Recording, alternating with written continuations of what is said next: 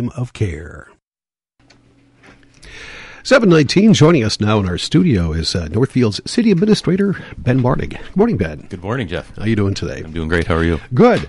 Let's talk about last night's City Council work session. It was just a work session last night. I shouldn't say just a work session. Of course, they're important, but no actions were taken. First thing on the agenda last night was that MNDot property at the corner of Highway 3 and Woodley. They've not abandoned that yet, from what I understand, but will be soon? Yeah, that's a maintenance facility site, so some storage of trucks, and their sand salt is stored there, so it's a primary hub for snow removal, which is just around the corner, probably coming. They're building a new facility kind of south of town, near the post office, kind of on the opposite side of the postal distribution kind of center that's down there. And so that will leave a vacancy on that site. And through MNDOT's processes, they do offer to the communities that they're in that if there's a public purpose or other purpose that the city is interested in acquiring the site, that's an option that's made available. Otherwise, it goes through a public kind of bidding process to become available. It's been in our community plans, identified as a reuse site. And so we had a discussion with the council a couple of months ago, and they asked to go hear from our boards and commissions and report back to the council. So last night was the first discussion of that as far as advice on the site and maybe what to do with it from a city standpoint or not. Now, when MNDOT does abandon that, which I understand is going to be January of 23, is what the planning is right now. When they do, will Northfield just, if they choose to, automatically get that? And if we do get that, can we do something with it other than the city? Could you control the development in that area if we're looking at a private business taking over? Because that is prime real estate. Yeah, those are some of the feedback that we got. There's a few different things. One is it could be a city use. We do have, a contiguous park system that kind of goes through there with our river corridor efforts. It's a little bit kind of on the fringe of that. So there were some discussions about might there be some public park type uses. From a redevelopment standpoint, the city could actually get involved and through our Economic Development Authority or through our EDA. They gave some input related to potential commercial development on the site, potential residential development on the site, or maybe a mixed combination of those things. So one option is if you do want to do a development side of things, the city can help facilitate development, have a little more control about what goes there, maybe the design of the site, and it is kind of a unique transition area where you kind of got the traditional highway on one side, but you're kind of moving into more of the downtown, and I guess we also have some residential in that area. So there's the ability for the city to get involved to help facilitate that, find the right development on a major gateway that's identified in our plans to make it something that really works well. The other option is if the city doesn't want to get involved in it, the city could simply just apply a zoning code to it, basically to define what type of use would go there and what would be appropriate for development, and let the private market kind of play its way out is kind of another approach to it. How large of a lot is that? We see the buildings out there, but where does it begin and where does it end? Yeah, so it's about 2.3 acres in size. And so it's a decent size for some development. Yeah, they actually, Mitzi Baker, our community development director, did some overlays in our plans to show how existing buildings in our community might fit or even lot. So Ames Park, as an example, would fit inside of that area to give you a little bit of a sense. It's a little bit larger than that site, I guess. So it's a pretty big piece of property to potentially work with. There is access off of Woodley Street, not likely to be able to get any access directly off of Highway 3 with MNDOT's regulations. And then we do have a city street on the backside that potentially could have an access point, not envisioning a street going through there, but potentially a drive-through, whereas right now MNDOT has a restricted where you can't go all the way through on that site currently. All right. City Administrator Ben Martig with us. When will this be picked up again? When do you need to get the ball rolling as far as a hard decision goes? Yeah, so the council had consensus to move forward with a written notice to MNDOT to acquire the site. So the next steps is staff will be working through their process to identify the potential acquisition terms to bring back to the council for consideration. It might range from no cost, particularly if it's a public use, to potentially paying a fair market value if it's intended to be a redevelopment, or maybe a combination. If we have an interim use, we're going to explore how do you deal with that? If we maybe don't know exactly what it will be now, can we get the site and not pay anything with maybe a future acquisition? So we'll be working with MNDot now that we have the council direction. We might not be bringing this back for maybe 6 months. It's hard to tell how it will move with MNDot, but we at least got our direction from the council last night. Let's talk about the flood study that the city has done. It is affecting some neighborhoods and some houses in particular. Some individual property owners are at risk of being in a sudden floodplain with the change in climate and such. What was discussed last night? Yeah, this is ongoing efforts that really many communities are dealing with, is just managing stormwater within your community, particularly as it relates to our climate continuing to change. So it's building off of comprehensive stormwater study that the city did somewhere around maybe 2016 or so. In 2020, we updated the surface water model to address the most current climate data for our region. So as an example, with climate change, city infrastructure and properties need to be protected from what they call like the 1% or 100-year storm, which previously had 6 inches of rainfall in 24 hours. The new Atlas 14 data has a 1% 100-year storm of 7.3 inches. So it's increased the amount of rain that's coming in to meet that definition, which means basically we're seeing heavier rains more often. So we need to adjust our modeling that we use when we do planning and managing of regional kind of stormwater through the community. So as part of our ongoing study, we looked at 18 sites and properties to evaluate being impacted by these potential localized flooding that we have. 13 of the residential properties are recommended for some improvement. 9 of those include home conversion projects. So, for example, it might change where currently a house might have an actual walkout in their backyard, like on their lower level, walking out into the backyard. Maybe there's a door, kind of a thing. Having to actually fill their backyard site up with dirt to help protect the property, which would make it maybe a lookout, which means you have windows, but no more maybe door going in, or if you do, it'd have to be raised up and then have a drop down to it. Or it might change to a full basement with basically egress windows that would be installed with some modifications. We also had 4 projects related to infrastructure improvements of the drainage system that doesn't directly impact houses, but stormwater management, ponds and things, doing improvements that were identified as well. So this was kind of a first dive by the council into these direct modification options last evening. City Administrator Martig is with us. Where are we at as far as having these discussions right now about the flooding? Of course, last night was just once again a work session. There were no actions taken. But if you were to do some, flood mitigation work at houses and stuff, what needs to be done yet for that to become reality?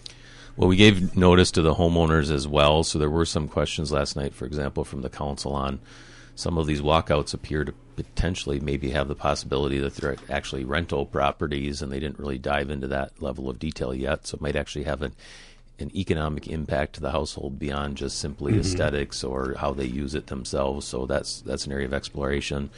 So some additional opportunity for engagement with them. I think the council also they were comfortable, I think, with the non-direct home modifications, about $500,000 related to the stormwater plan. So those are really getting integrated into our capital plan. We'll be putting those in for scheduling on improvements within our stormwater planning. But I think we'll be taking a step back, bringing back kind of maybe a bigger picture about if we didn't do these conversion projects, what are the alternatives? Because it's a little bit new to say, okay, we're going on to individual properties, negotiating and helping to the city actually paying through our utility fund for some of these modifications. Our engineers talked about, too, is if we don't do that, then there are alternatives of like our own drainage system improvements, but in many cases, it can be much higher cost to do those things. So this is actually a lower cost alternative that they're looking, and also a way to, keep homes and properties rather than acquiring some of them as well, so we can preserve some housing stock as part of that as well. The Parks and Rec Capital Investment Plan was also discussed last night. Where are our upcoming capital investments going to go in the park system? Yeah, that's what we're going to be finding out. Okay. This is a major study kind of following up in some of our strategic plan goals, knowing that we have a lot of maintenance needs in our park systems and probably a lot of wants out in the community about some improvement. So this effort will be, we've got a company, 292 Design Group, partnership with Pro Consulting and Damon Farber. Out of 9 firms, we had 5 responded. They stood out amongst the others. So the work's going to include benchmarking, so identifying, like putting a rating system as it relates to some of our facilities. So we talked last night about bathrooms and park shelters. What are the conditions? So they'd be doing condition, I guess, of those, but they'd also be doing benchmarking to comparable cities, what's common needs for maybe a community our size. And then there'd be a component of community engagement of the public, probably some of our park board, the public getting input, and really kind of developing priorities from that, and also with ultimate direction from the city council on what they see as some priorities with those. So we know there certainly are going to be preservation and maintenance things that are going to need a base need, and then it's kind of an evaluation of the other ideas that are out there. What might be the priorities and what are the different funding options to take a look at? So it's really, I would say, kind of a comprehensive analysis. Not really doing a lot of new studies, probably picking up on a lot of the existing studies and condition analysis that's been completed, but taking that existing information and then going out and trying to do some prioritization. So the work is a pretty tight timeline, but right now they're projecting that they're hoping that the work would be completed by summer of next year as part of this analysis. So we're getting ready to kick it off soon with this company, and this was kind of a initial heads up to the council on what's going to be coming forward. All right. What about the Carbon Reduction Fund for 2022? You had several items, items that you're talking about within that Carbon Reduction Fund. Tell us about that. Yeah, so a piece of the franchise fees that people are paying on their gas and electric utility bill, the council was primarily to help with our funding our street and sidewalk and trail system to go away from special assessments. But we did put a chunk to help with some of our climate change efforts as well. So we have budgeted $100,000 in revenue from that source for next year, and so part of the requirements that the council put in place was a requirement of a specific review by the city council of the proposed budget items for that for the upcoming year. So this was a review of that, some of that work. So it's really kind of in its infancy, but they had about $96,000 in expenditures. Now we did have a potential grant that we're going after, and then some additional funds that had been funded through the general fund before that we're putting into this fund. But it's going to include things such as offering special rebate programs for residential homeowners that we're going to run through our Housing and Redevelopment Authority, about $15,000, $25,000 for business energy efficiency rebates through our Economic Development Authority. We're continuing to do some mobility work. We have a AmeriCorps Vista transportation project that we've been taking a look at to say, okay, in our rural community, how might we improve alternative mobility options for people in the community to get people around efficiently and safely, and maybe not have to always have a car to do that. So we're continuing to work in that analysis, and we're also looking at doing some benchmarking with other communities related to our city buildings to determine, like, what are the efficiencies of our buildings and can we improve on them, and what can we learn from some of the other communities. So we are working on that. And then we are also looking at some partnership with Nokomis Energy related to on-site renewable options to try and get some expanded solar projects going. And where they might go. One of our challenges in Northfield that we've seen, both private, primarily private, but also public to a certain degree, is the electric grid system yet isn't caught up with a lot of the changes that are happening in interest with solar to be able to handle the power that's coming from those. to the grid, and so it's been very expensive in some cases for people to be able to get access onto the grid. And so this study will help identify where maybe in the community is that not a barrier that we could maybe identify and strategically try and get some of those projects going, while really on a statewide level they're trying to figure that issue out. And Northfield's kind of been a case example at the legislature on that as a challenge that they're seeing with that. You got to kind of wonder why too. This is not a new thing. The solar gardens have been, more than a decade. Wind power, those things all have been more than a decade. Do you think the energy companies would be a little further along on this? Yeah, and you'll need to bring in other experts beside me if you want to dive deeper into that subject area, Jeff. Well, you're all we have, Ben. You're all we have. I know Representative Lippert, Beth Calistad on our staff has been working on some of that, and I think it might even have been, as you talk about our app here coming up with Kara Trigstad in our communications next hour, you could also ask her, too. We have a Sustainable Northfield podcast, and I think there might have been some discussion of that on one of the episodes there, too. I will check that Another place to send your listeners through our app as you talk about that later. All right. See, I knew you had the information there. Ben Martig with us. Lastly, you reviewed some final budget items and grants and capital improvement plans, kind of finishing up the 2022 budget. Yeah, mainly focused on if there were any areas that the council really wanted some additional capital improvement discussions. So there was a few really park related.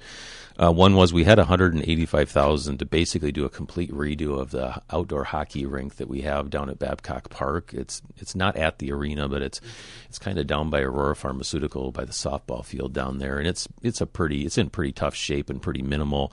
It would include all new boards that would be put up, side panel boards, entry. Right now there's actually an opening on it. We'd be adding light, improving lights there. Improving some of the access opportunities as well. Council ultimately decided they want to kind of put that project on hold a little bit with this broader park analysis, maybe even with what we're going to do with the existing arena, maybe something to think about in relation to this project as well. But with that, one getting shifted back from next year, they're looking at adding on some analysis related to bathroom improvements. We know we have ADA accessibility is not being met on some of our outdoor park facilities, bathrooms. So Riverside Lions Park is one where we're looking at some modifications to that bathroom to be able to upgrade it, to get it to in compliance. In the Babcock Softball Park Complex as well as identified for some improvements. That one is already scheduled, I think, for 2023, but maybe accelerating, looking at improvements on that one. And then Seckler Park, kind of on the south end, the bathrooms there as well need some upgrades. There's a heavily used shelter there near the facilities. The discussion there is a little bit is if we're going to upgrade some of the other amenities at that location, which is part of this analysis, there's some interest to add some additional fields and things. We might want to think about sizing of that bathroom before we put the improvements in, because there might be an interest to expand it that might be more cost effective. If you're going to do that, you might want to do it all at once rather than do it 1 year and then do an expansion later. So there was interest of the council to really try and get those restroom facilities upgraded sooner, so that was accelerated in the discussion. So again, a lot of maintenance needs out there, and we'll be identifying more, but that was another one that was discussed last night. All right. Ben, we're out of time. That's it. We want to thank you so much for coming in today. All right. Much appreciated, and we'll talk to you again next week. All right. Thanks, Jeff. Northfield City Administrator Ben Martig. You're listening to 95.1 FM and AM 1080 KYMN Northfield.